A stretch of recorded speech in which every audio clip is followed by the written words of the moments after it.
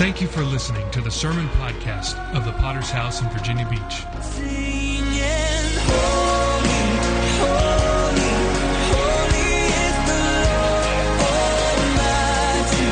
Worthy, all the earth is filled with your glory, glory. We give you glory, glory. We are a local church with a worldwide vision for winning souls, making disciples, and planting churches. We are a Pentecostal church affiliated with the Christian Fellowship Ministries. We hope you enjoy today's sermon. Your hands, you hold the universe. One is who's glad to be in the church. Amen. God is so faithful.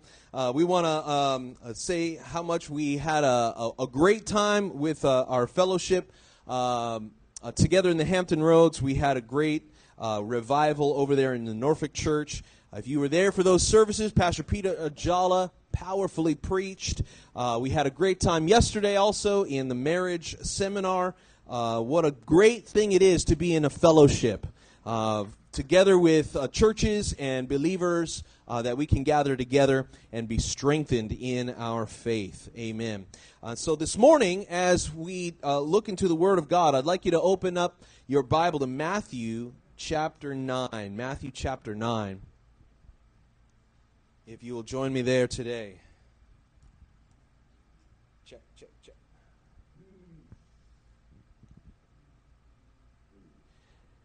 Amen. As yesterday, as we were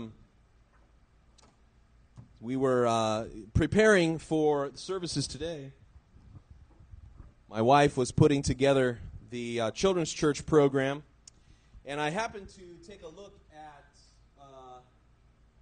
what she was going to be teaching on. I don't see that the lights are on.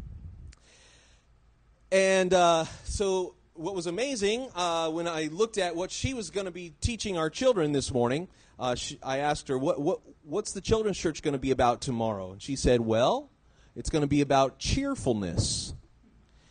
And I thought to myself, cheerfulness? I can't think of the last time I preached about cheerfulness.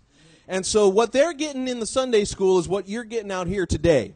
And so Matthew chapter 9, I believe God's people could use some Holy Ghost optimism. Everybody say optimism. I read about a schoolboy who brought home his report card. It was heavy with poor grades. His father opened up the envelope and looked at him sternly. What do you have to say about this? One thing's for sure, Dad. You can be proud. You know I haven't been cheating.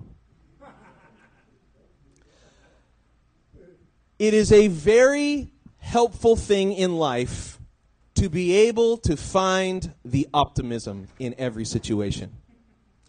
It is very helpful in your Christian journey as you begin to walk out your life for Jesus to be able to look at every situation and say, I don't understand everything, but this I do understand.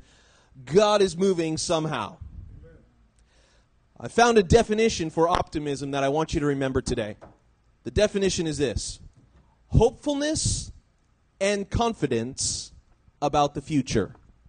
All right? I want you to just say that back with me.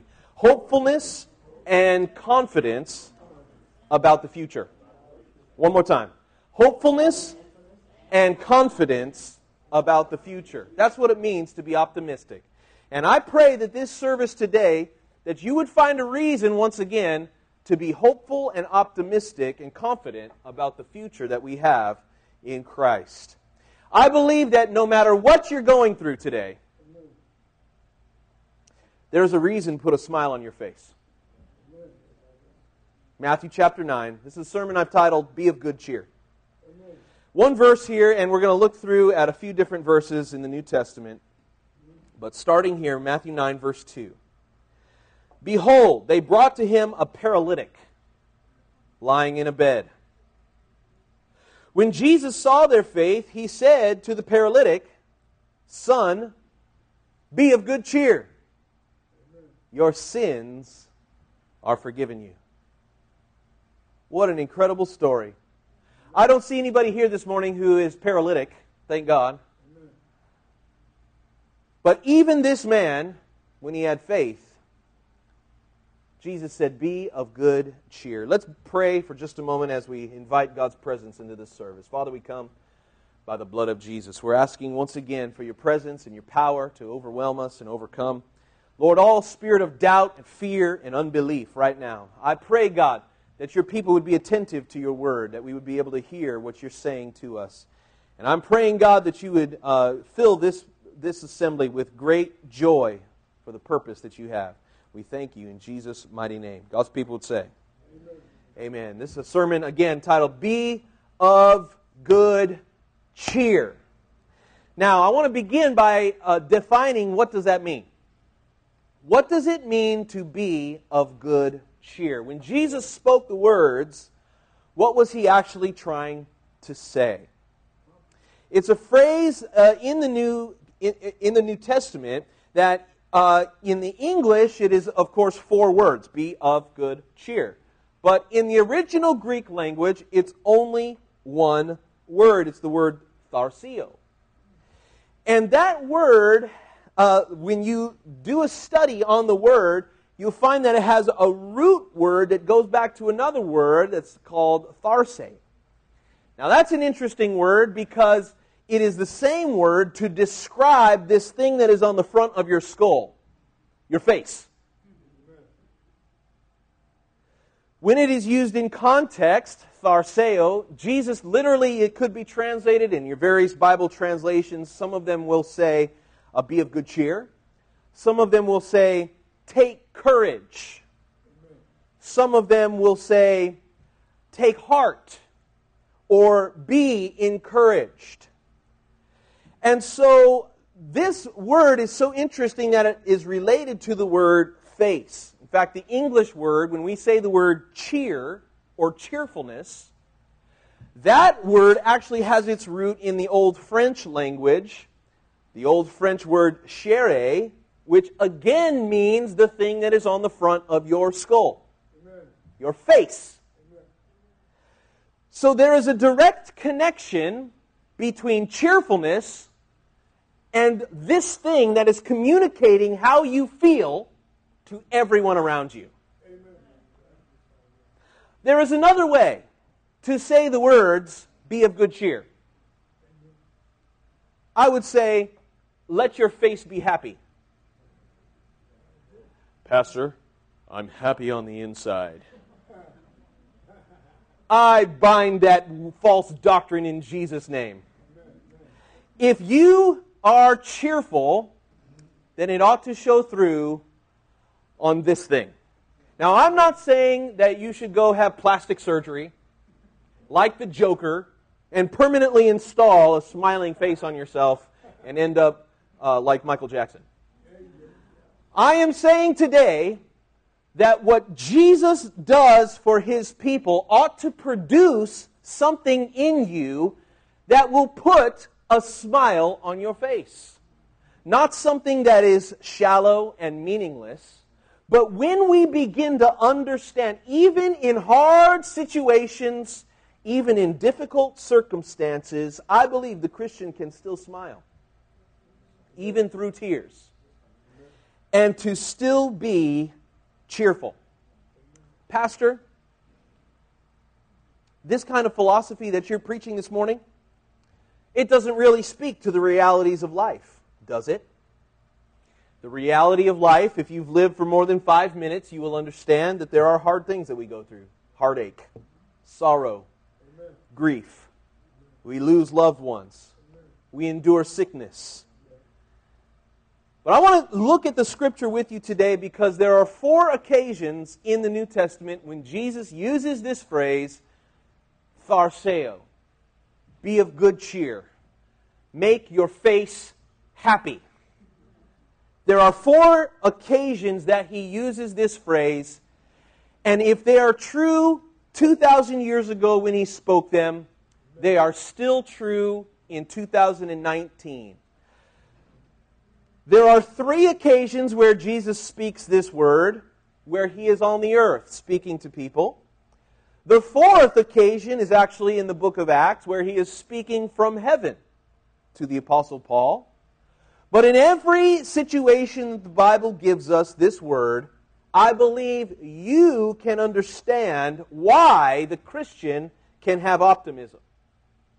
Even when it's hard, even when there's darkness, even when there's demonic attack, even when there's sickness, loss of loved ones, difficult trials and tribulations, that the Christian still has reasons, at least 4 of them, to have a good-looking face. So, we're going to go through these 4 occasions. The first one is the scripture that we read in Matthew chapter 9.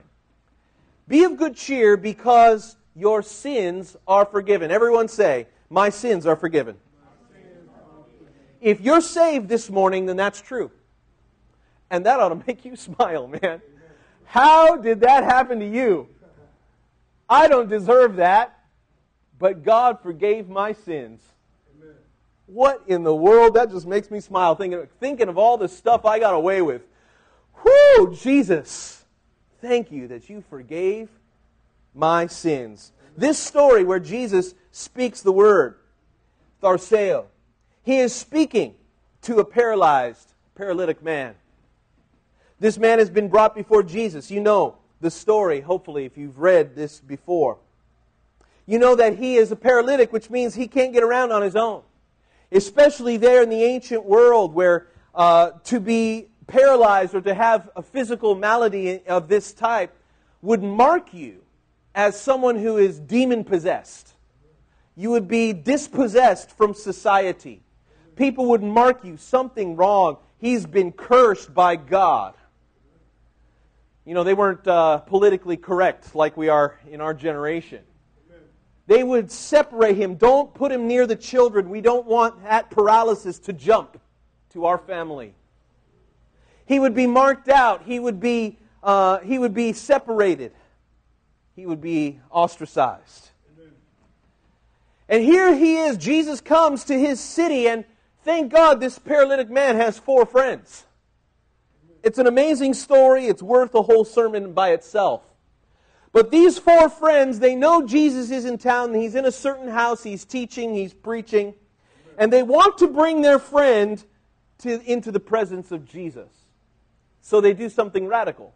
They're carrying him. I can picture this in my mind. One man's got the leg. Another man's got the other leg. The other man's got a shoulder and a shoulder. And they're running down the road with this paralytic man, trying to get into this house. But the Bible says that the house was so packed. Jesus teaching. There was people, no room anywhere. Everyone was straining their ears to try to hear what Jesus was saying. And as they approached this house, they said, there's no way we're getting in there, especially with this paralyzed guy. What are we going to do? The Bible says that they found a way up to the top of the house. Those days, the houses would have some types of thatched roofing. And so they found a way up to the top of the house. They began to dismantle this man's house, take away the thatches from above the roof so they could drop this guy in onto the Bible study. Parachuting him in, dropping. Could you imagine? Amen. The incredible amount of energy and strength and faith that it would take just to get the man into the presence of Jesus. Now let me stop right there for a moment. What a fantastic picture of evangelism. Amen. Can I tell you, saving souls takes work. Bringing people to church takes work. It takes putting a leg on your shoulder and carrying a part. It takes cooperation and teamwork. No one person can do it on their own. It takes great faith. In fact, when Jesus saw this situation, he looked at the faith of the men. Did you catch that in the scripture? That Jesus saw the faith of the men who brought the paralytic. He saw their faith. Brought him into the presence of Jesus. And I just want to encourage you today. There is no limit to what Jesus can do if you would just bring someone into his presence. Just get them into the presence of Jesus, and He'll do the rest. The 4 men can't heal the paralytic, but Jesus can. And they know that if I can just get this man into that house, somehow dismantle the roof, take the thatches, the tiles away, and just drop him in there, and then Jesus, you do the rest, man. They're sitting there, they're sweating, they're tired. Oh, but guess what? In a few minutes, the door opens up, and their friend, the one that they had carried in, he comes walking out. Thanks, guys. What an incredible miracle. But here's what I want to show you this morning. The words that Jesus spoke to the paralytic were this. And it's so interesting. It's obvious that this man cannot move his legs or possibly even his arms. But when Jesus sees him, that's not the issue that He speaks to. Again, in verse 2, be of good cheer, your sins are forgiven you. What can we learn from this?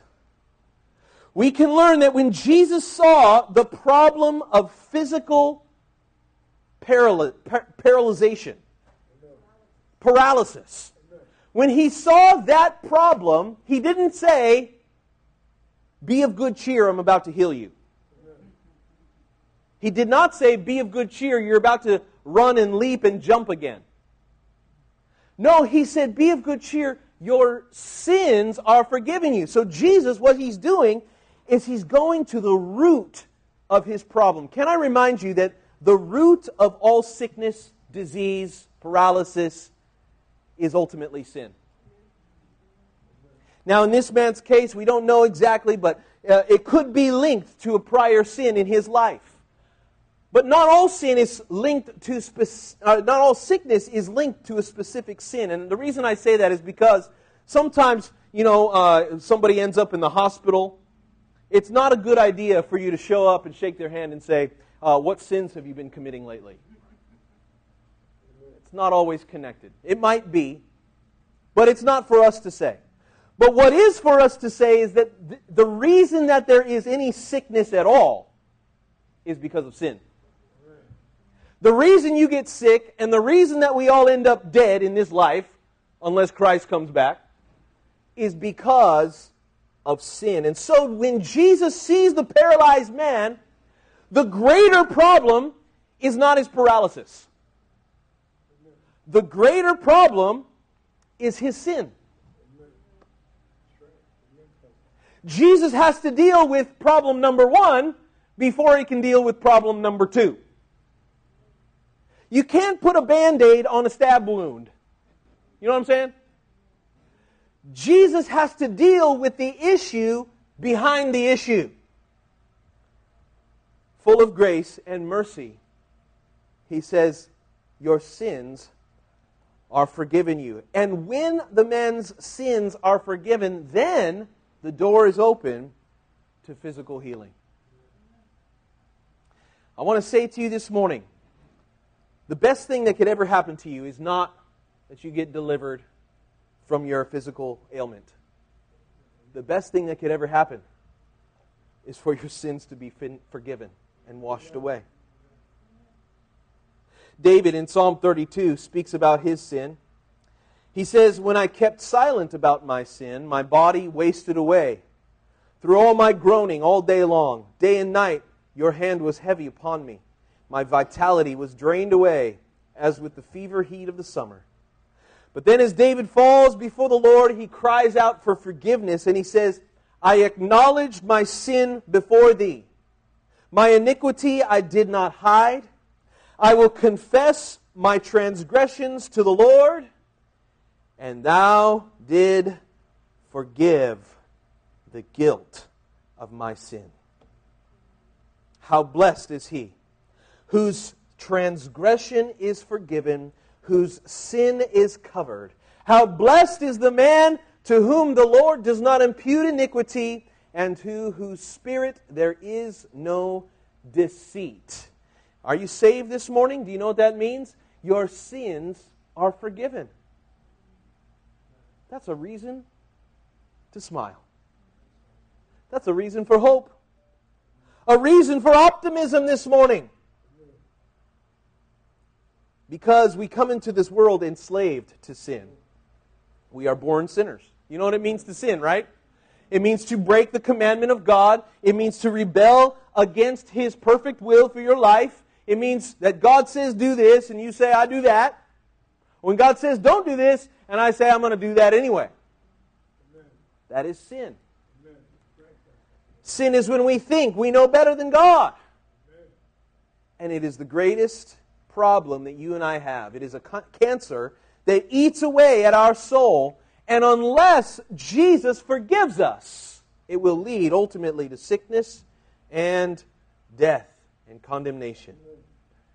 Ephesians 1 verse 7, in Him, in Jesus, we have redemption through His blood, the forgiveness of our trespasses according to the riches of His grace. See, Jesus did not owe this man a healing, did He?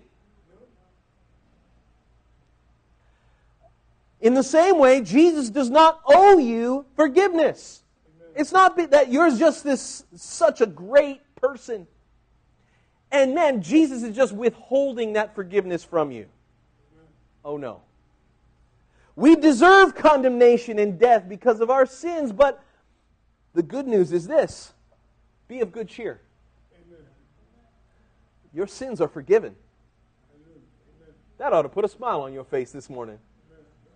That is incredible. It's unexpected. It's amazing. It is God's grace and mercy in action. Let's look at the second occasion that should give you a cheerful face.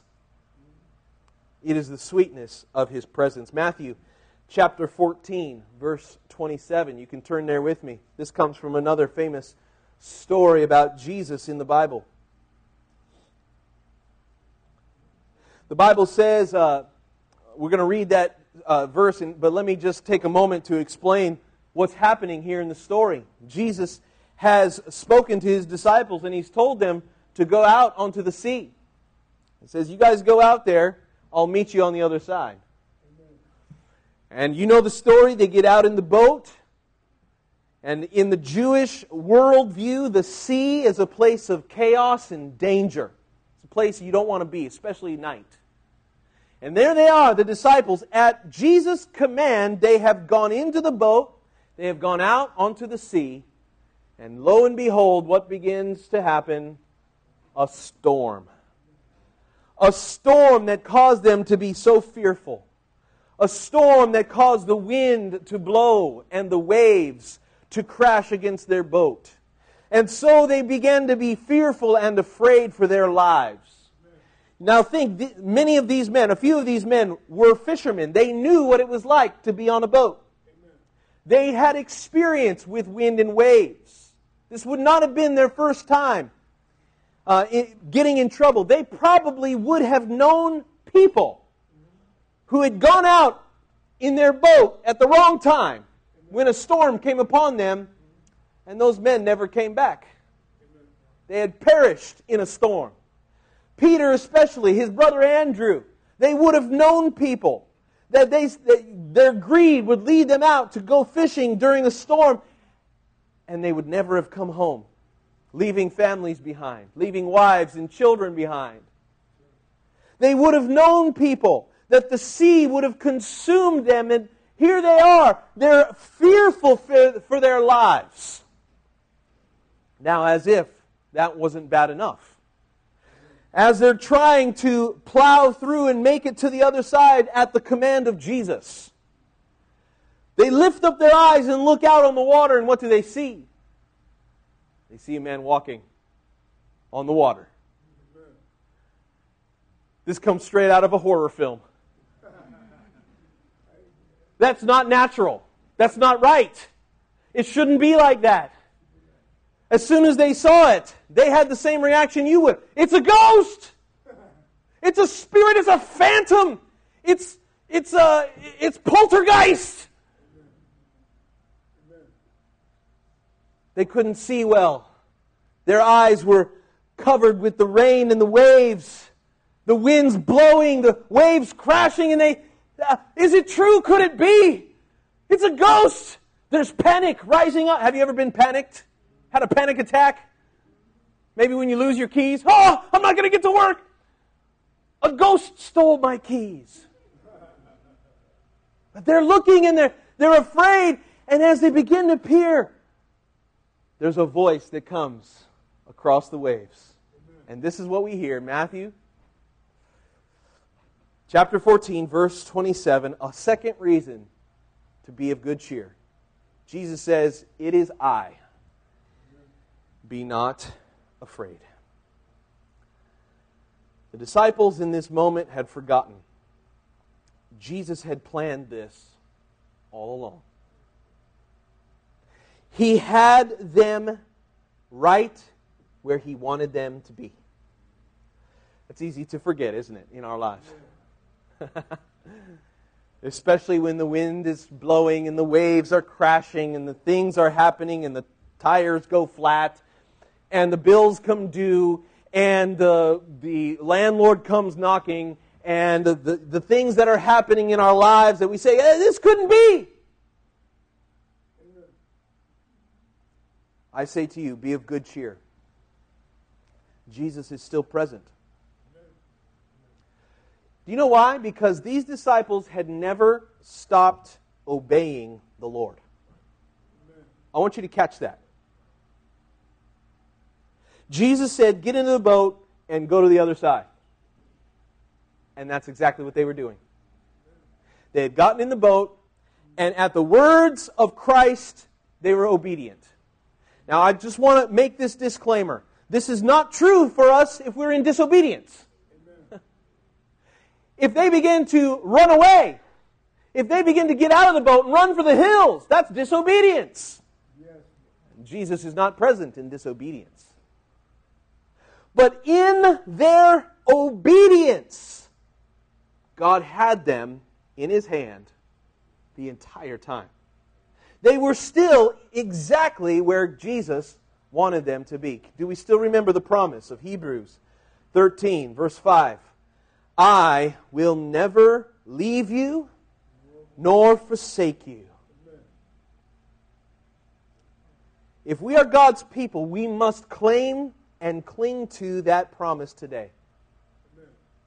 And that means, no matter the situation you're in right now, or what situation you will be in a week's time or a month's time, you can be of good cheer. It'll put a smile on your face. Jesus is still with me? What? For real? Even in this? Even walking on the waves? Even in the midst of my trouble? As we look at these disciples and consider them cowering in fear, it was Christ who told them to be there.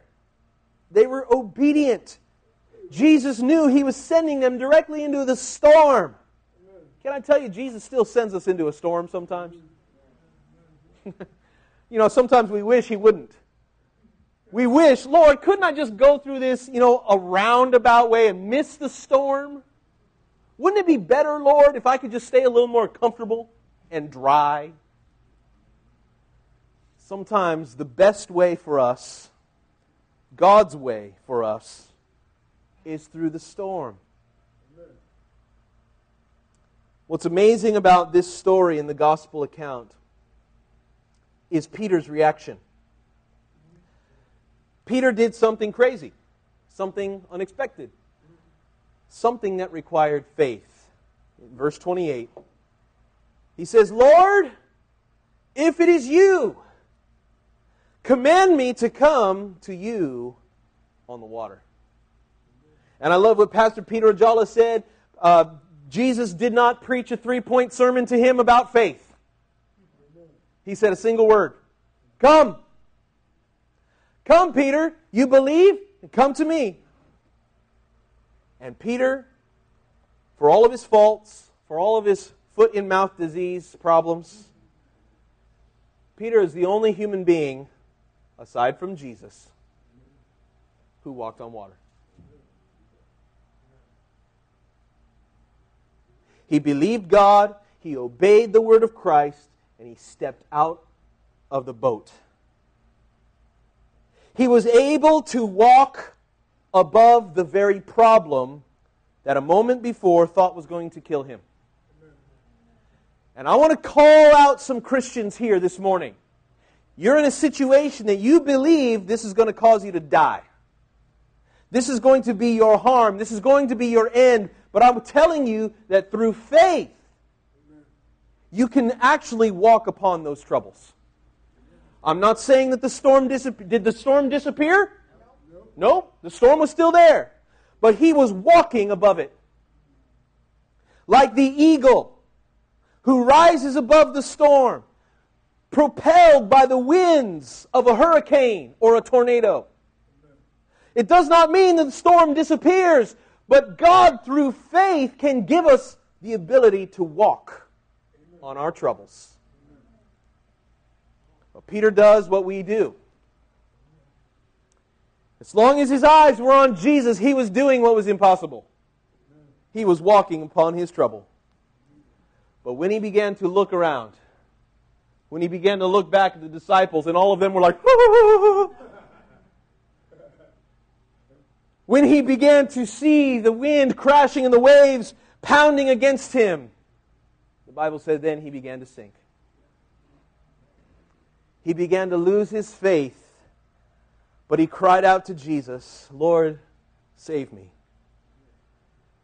And Jesus reached out to him, thank God, oh, you of little faith, pulled him out of the water.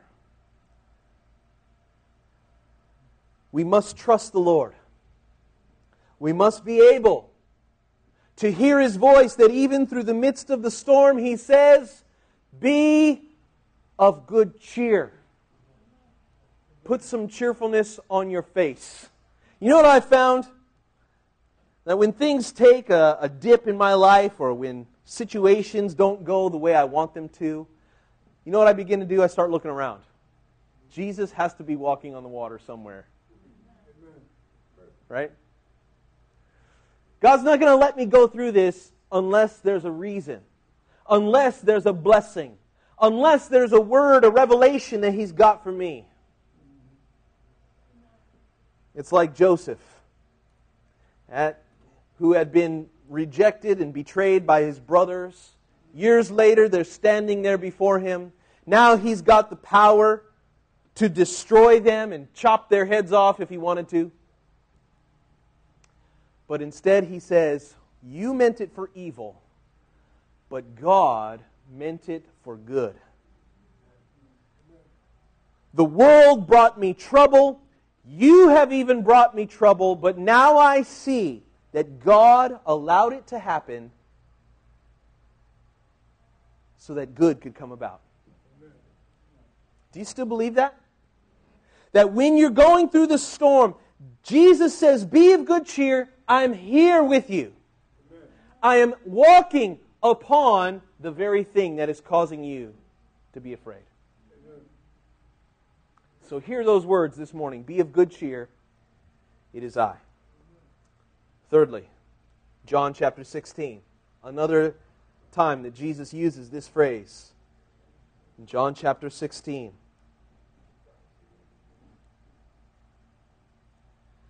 This, of course, comes from Jesus' teaching at the Last Supper. This as He is preparing now to go to the cross. He has already told His disciples the bad news, that He is about to die and He's about to go away from them. This has caused them to be very depressed. It's kind of like if you had a close loved one and they just said, I got orders to the other side of the country. And you're staying here. And Jesus, there's much more finality. He says, I must go away from you guys. He says, I know we've been together for 3 years of ministry. The time has flown by, but now's the time. I must leave. I have to go away. They're sad. They're depressed. They're dejected. And so in these chapters, as you read through them, Jesus is trying to encourage them, just like He's trying to encourage you this morning. He's trying to bring a smile back to their face. Because Jesus can't handle depressed Christians. He gets annoyed with frowny-faced Christians. Jesus cannot comprehend that. I believe Jesus kept a smile on His face And so as he's looking at these dejected disciples, he tries to encourage them. And this is what he says in John 16, verse 33. These things I have spoken to you, that in me you may have peace. In the world you will have tribulation, but be of good cheer. I have overcome the world. Again, this third reason that we can be cheerful is because Jesus is victorious. He has already overcome the world. Look at this passage. We see two relationships involved. In the world and in me.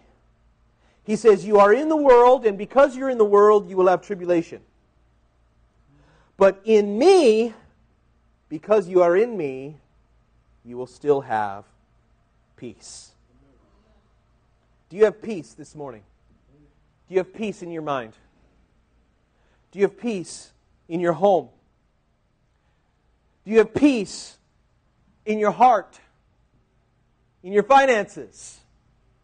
I want to tell you, Jesus wants to bring you to a place of peace. Be of good cheer because He is victorious. Can I tell you that peace is not something that is brought about easily? In World War II, the world was filled with violence and chaos. Axis versus allies. The world divided. The conquerors versus the conquered. Those trying to reclaim. Right? It was a huge battle. There was millions of lives lost in that war. But when it was over, there was peace. For years, there was peace. But that peace had been purchased by the blood of so many soldiers. Oh, I'm telling you this morning, peace is not something that comes easily. It does not come by accident. Jesus had to go to the cross to overcome the world, to overcome the flesh, to overcome the devil, to overcome the plans of the enemy. He had to shed blood. He had to give His body. He had to do it all to bring peace. And that ought to bring a smile to your face today. Because you don't have to do it. All we have to do is believe and trust in Christ and follow after Him. Take up our cross daily to go after Jesus. And He will give us the peace that He won for us at the cross. 1 John 5, verse 4. Whatever is born of God overcomes the world. I don't want to hear your complaining about how the world is beating you down. I don't want to hear your complaining about how that person, that wicked person, is coming against you. Yes, I know. We will have tribulations in this world. But be of good cheer. Jesus has overcome. Did you hear the tense? He's not speaking in future tense. I will overcome. He said it's already done. I have overcome the world. I don't want to hear the sob story anymore. I don't want to see the frowny face. Yes, there is pain and there is toil in this life. But be of good cheer because He has overcome. I'm going to preach you happy today. And even if I don't, I'm going to preach me happy. Philippians 4:7. The peace which surpasses all comprehension, all understanding, will guard our hearts in Christ Jesus. Isaiah 41:10. Fear not, for I am with you. Be not dismayed, for I am your God. Do you know that word dismayed? I see that word on some of your faces sometimes. Dismayed.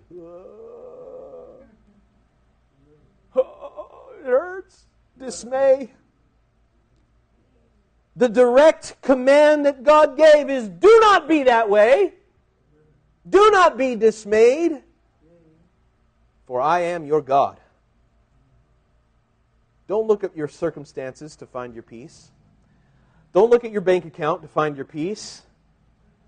Don't even look at your spouse to find your peace, or your children. Good Lord help us. to find your peace? You know where we need to look? We need to look to Christ, the one who has overcome the world. That's a reason to be of good cheer. Finally, perhaps the most important reason that you and I can have a face that shows cheerfulness. It comes from the book of Acts, and it's the final time when Jesus uses this phrase in Acts chapter 23. Underline it in your Bible. This, again, as Jesus is speaking from heaven to the Apostle Paul. Jesus now having the perspective of having lived His earthly life, and now in heaven looking down and trying to encourage the Apostle Paul. How many know the Apostle Paul went through some hard stuff?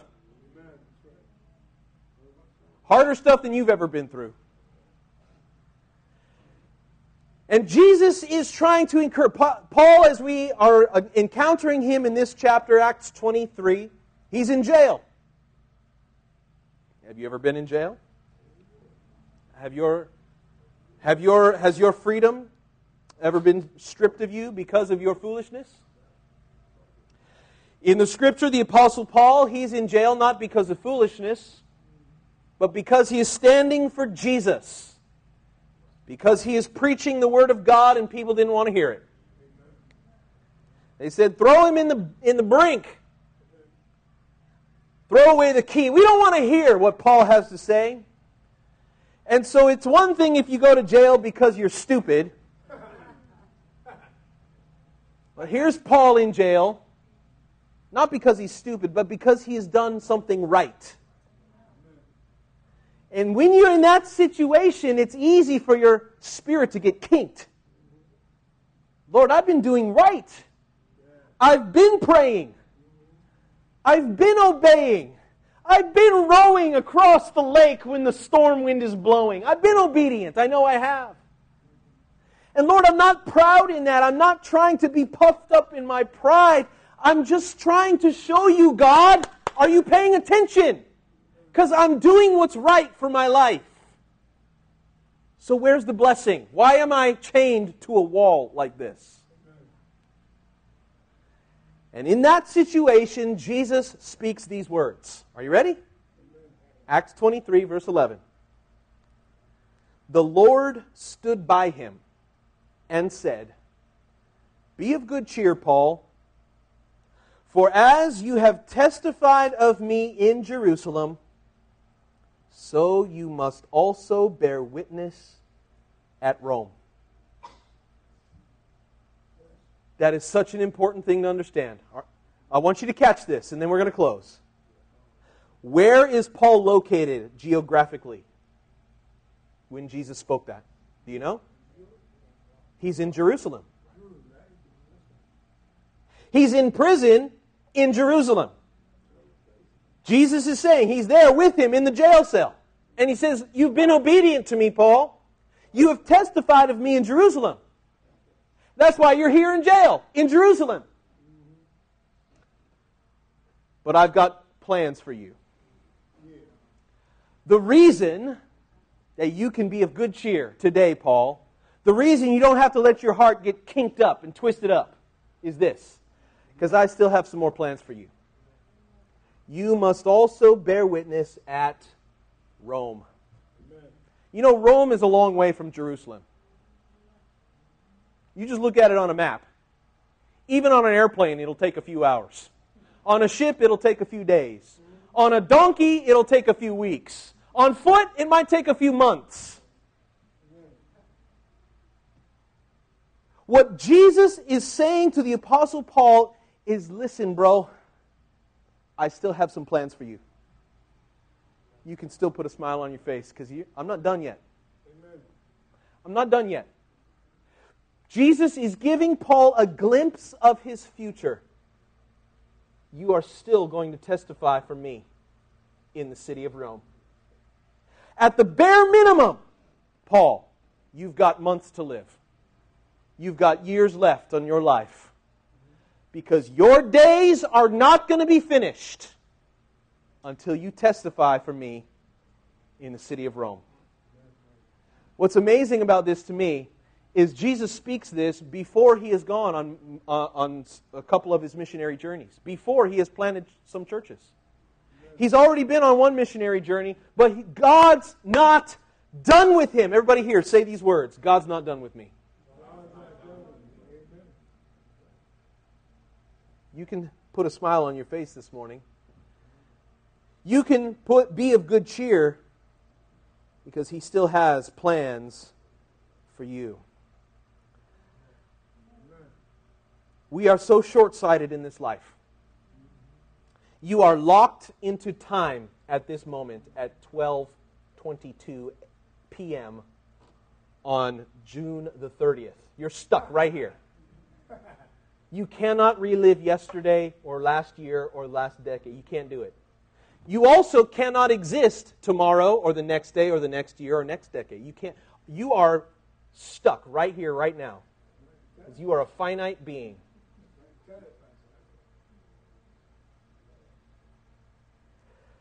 You cannot determine what's going to happen, everything in your life. But we serve a God who lives outside of time and space. And that means the God who sees you at this moment also sees you 10 years from now. And 20 years from now, and 50 years from now. He is the one who has perspective to show you, to give you the confidence and the hope for tomorrow. You're not done yet. Sometimes we get that feeling. We get that attitude. God, the best days are behind me. I'm on my decline now. I'm over the hill. I've had my 40th birthday. It's all downhill from here. It's only going to get bleaker and bleaker and sicker and weaker until I die. Oh, great way for a Christian to live. What a wonderful witness you are for Christ. Can I tell you, no matter what victories you've had in your past, God still has plans for us in the future. We can be comforted this morning with the fact that God is not an uninterested spectator, but that He, like Jesus was with Paul, He is right in the midst. He appeared to him in the jail cell that night and said, "You're going to Rome one day." In Jesus, our lives of service are fully known. And even if you are in the midst of difficulty, even through obedience,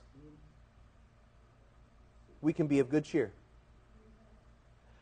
Expressing our cheerfulness and our joy should be as natural as the birds who sing every morning. You know why birds sing? Because that's what birds do. Pre-programmed. Instinctual. Almost without thought. They just chirp and sing. At the moment the sun begins to rise, right outside my window, be quiet! But God programmed that bird from the beginning of his life all the way to the end to sing a happy song, to get me out of bed, and to give God praise. And as natural as it is for the songbird to sing his beautiful song, it is natural for the Christian to be of good cheer. It is natural for us to turn the frowns upside down and to let the joy of the Lord be your strength. Jeremiah 29, one of my favorite scriptures. Verse 11. For I know the thoughts that I think toward you, says the Lord. Thoughts of peace, not of evil. To give you a future and a hope. I want to remind you again how I define the word optimism. Hopefulness and confidence about the future. I know that there are some of you who are more naturally pessimistic. There are some of you who are more naturally see the glass half empty. who are more of the realist of life, let's deal with the situation as it is. And there is value in that, to be sure. But the command that we've heard 4 times in a row from the mouth of the Lord Jesus Christ is this: be of good cheer. In the reality of the difficulties of life, we have reasons to have good cheer, to be optimistic, to have hope and confidence that tomorrow will be a better day. I look at this world that we're living in, and it seems like the headlines only get worse. It seems like the politics only get worse. It seems like the finances only get worse. It's easy for us to lose hope when it looks bleak. But the words of Christ are this: let them echo in your ears all week long. Be of good cheer. I have overcome the world. Be of good cheer, it is I. Be of good cheer, your sins are forgiven you. And be of good cheer because I still have plans for you. Amen. And because of those 4 reasons, at least, you should have 4 smiles on your face. Amen. And people should look at you in the midst of your trouble and say, why are you still happy? Stop it! You're supposed to be sad and depressed, and you're supposed to be getting the razor blades out. Oh no, because I have a God, there is a God in heaven who gives me reason to have a smile on my face. Amen. Let's bow our heads and close our eyes this morning.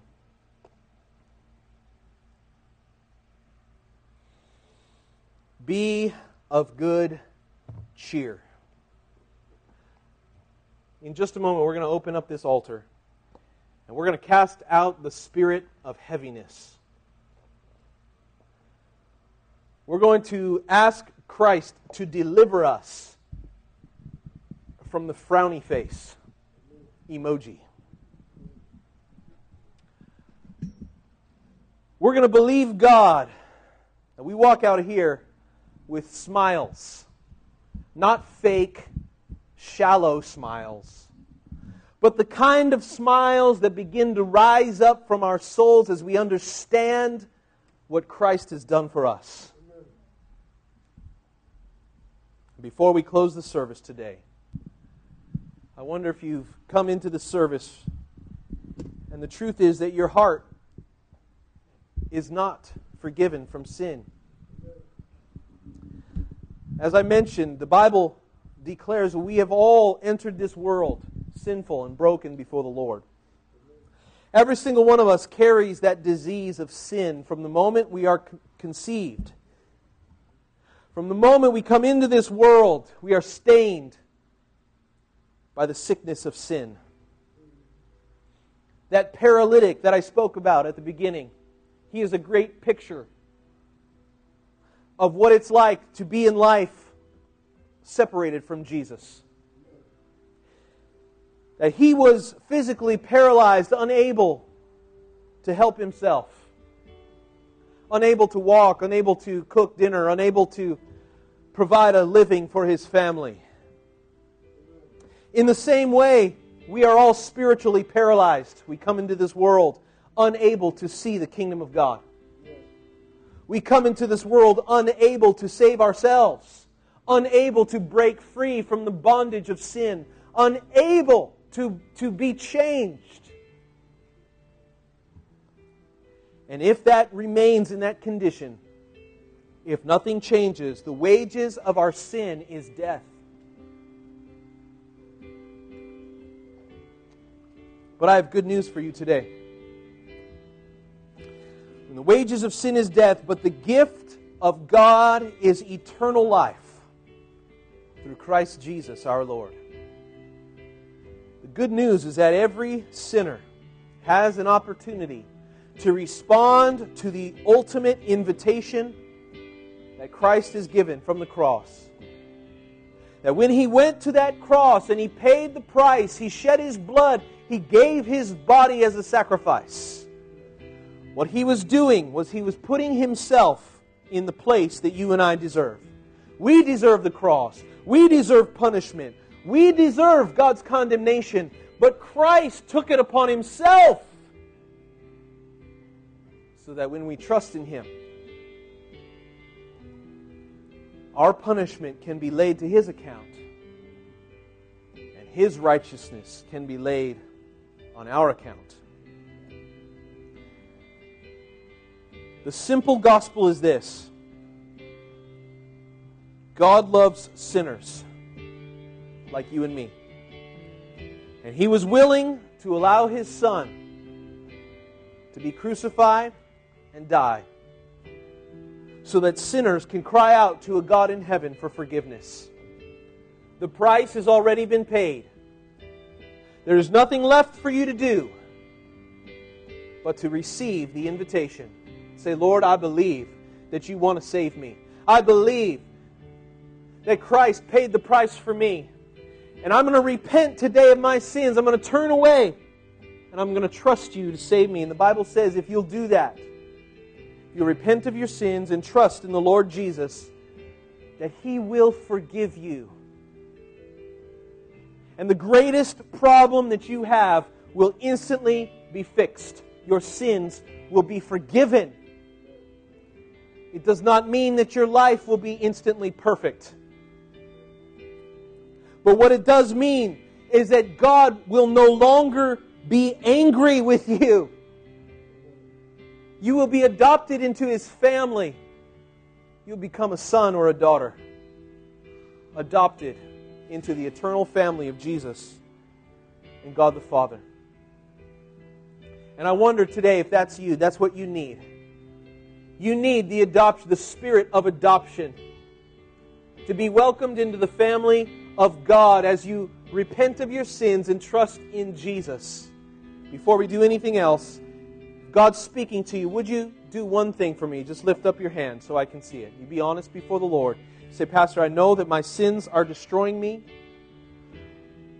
but I need His forgiveness today. Is there someone here? Quickly, you lift up your hand. I see this hand over here. Is there someone else?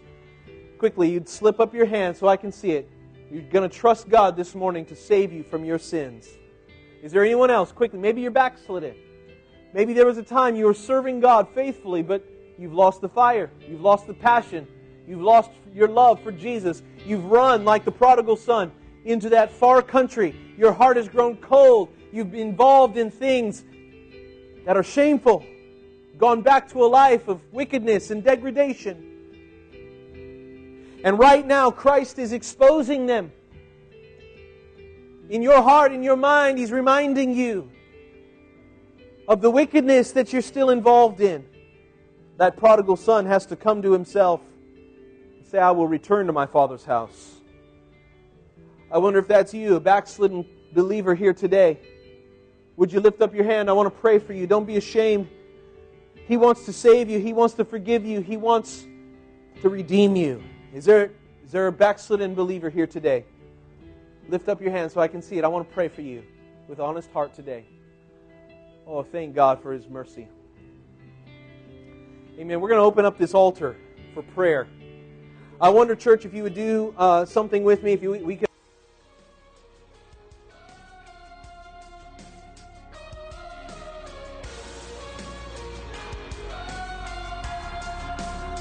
We thank you again for listening. Do you want to receive updates from our church in your inbox? Make sure to sign up at our website, vbph.org.